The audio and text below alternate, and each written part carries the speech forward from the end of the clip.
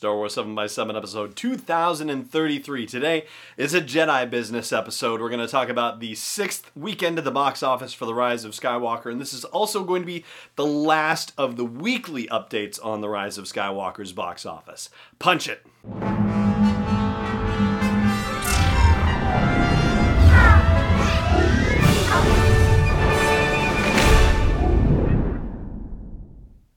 Hey Rebel Rouser, I'm Alan Voivod, and this is Star Wars 7x7.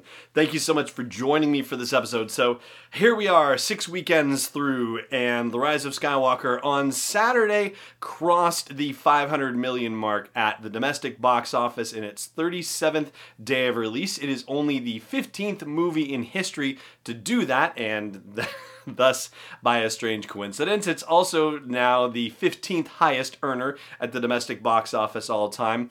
Right now it does seem like Beauty and the Beast, which is in 14th place, is within reach. It's 504 million, so yeah, that should be a piece of cake. And yeah, how far it moves up the list? Well, shucks. Nobody knows at this point, but it should move up a couple of slots, both domestically and internationally. In fact, Rogue One is, as far as Star Wars movies go, the next one up the ladder from it. And it's kind of iffy as to whether it will get to the 530 odd million for the domestic, but as far as the global gross, well, that right now, The Rise of Skywalker is only 10 million short of that amount. So it seems like it will easily climb past Rogue One for their overall numbers. To get a little more precise, Rise of Skywalker is at 1,046 million. Rogue One overall was 1,056 million.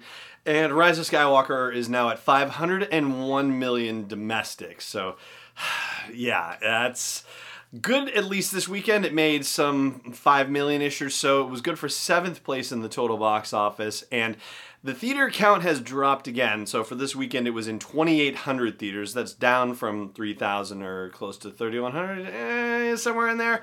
2,800 for sure this past weekend. And that's what it should stay at until the following weekend, where it's bound to go down again and again and again and again in a slow march toward home video releases. So this is going to be the last of the weekly updates. And the reason why is because now we're just getting, small numbers. 5 million, I know it's not a small number, but, when compared to a billion, certainly, yeah, that's not worth doing a weekly episode about anymore. So we'll expand it out. I'm not sure if it's going to be every other week or if it's going to be once a month at this point, but the thing of it is that if this goes on the way that other December Star Wars release movies went on, The Rise of Skywalker is going to be in theaters until at least April. And I know that might come as a shock, but it's true. The Force Awakens was actually in theaters the last day, according to the numbers, that they have a box office total for them, was April 14th of 2016. So yeah, it was in theaters for quite a while. And that was actually the one that was earliest out of the 3 December release movies previous to The Rise of Skywalker. So we'll surprise you with the totals for the rest of them a little bit later on. And looking back at the 3 December releases previous, well, The Force Awakens was definitely an outlier. In the last 2.5 months that it was in theaters, it made an additional $50 million. That's 50 million. So it made it from 885 to 935. Rogue One and Last Jedi were much more in tune with each other. The Last Jedi made another 10 million in its last 2.5 months. Rogue One made a little bit more, 15 million, but there may be an exceptional circumstance for that. But one thing I can say for sure is that now that The Rise of Skywalker is in only 2,800 theaters, that number is only going to go down with each successive week that goes by. And so if you are hoping to see it another time or two, well, I wouldn't hesitate too long, because when the number of theaters goes down, that means that it will be showing in a theater further and further away from you, and it's going to be more difficult to find. So just something to keep in mind. But anyway, that business about, some weird stuff with the numbers for the other December releases, well, I'm going to share that with you after the break, and that break is coming up right now. Stay tuned.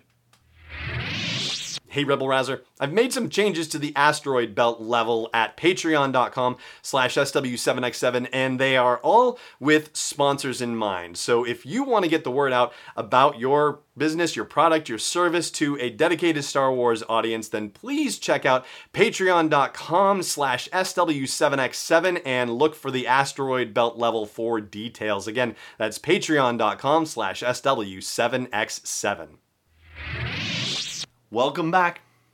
So, in looking at the time that the movies stayed in theaters, I was shocked to find out that of the 3 previous December releases, the one that was in theaters for the longest was not The Force Awakens, and it was not The Last Jedi either. It was Rogue One. Rogue One was in theaters for 140 days, and the last day that it had a recorded box office total was on Star Wars Day, May the 4th, 2017. And that may be a contributing factor to why Rogue One made a bit more money in its final stretch, because it was actually in theaters for 34 more days than The Last Jedi was. The Last Jedi was only in theaters for 106 days. The Force Awakens, by contrast, was in theaters for 119 days. So, yeah, The Last Jedi didn't have as much time to make, that last chunk of money necessarily, and I don't know why that's the case. I'm sure that there are people who have some ideas about it, but for our purposes, I think, it still made $620 million, which is more than what Rogue One made at the box office, so, I don't know if we need to debate this too much, but anyway, Rogue One, 140 days. I don't know if The Rise of Skywalker is going to beat that record, so we'll have to keep an eye on that. And believe me, I will. But not on a weekly basis at this point. We're going to move on to other topics, but we will still check in on the box office. For now, though, that's going to do it for this episode of the show. Thank you so much for joining me for it, as always. And may the Force be with you, wherever in the world you may be. Star Wars 7x7 is not endorsed or sponsored yet by Lucasfilm Limited, Disney, or 20th Century Fox, and is intended for entertainment and information purposes only. Star Wars, the Star Wars logo, all names and pictures of Star Wars characters, vehicles, and any other Star Wars-related items are registered trademarks and/or copyrights of Lucasfilm Limited or their respective trademark and copyright holders. May the Force be with them. All original content is copyright 2020 by Star Wars 7x7. We hope you love it.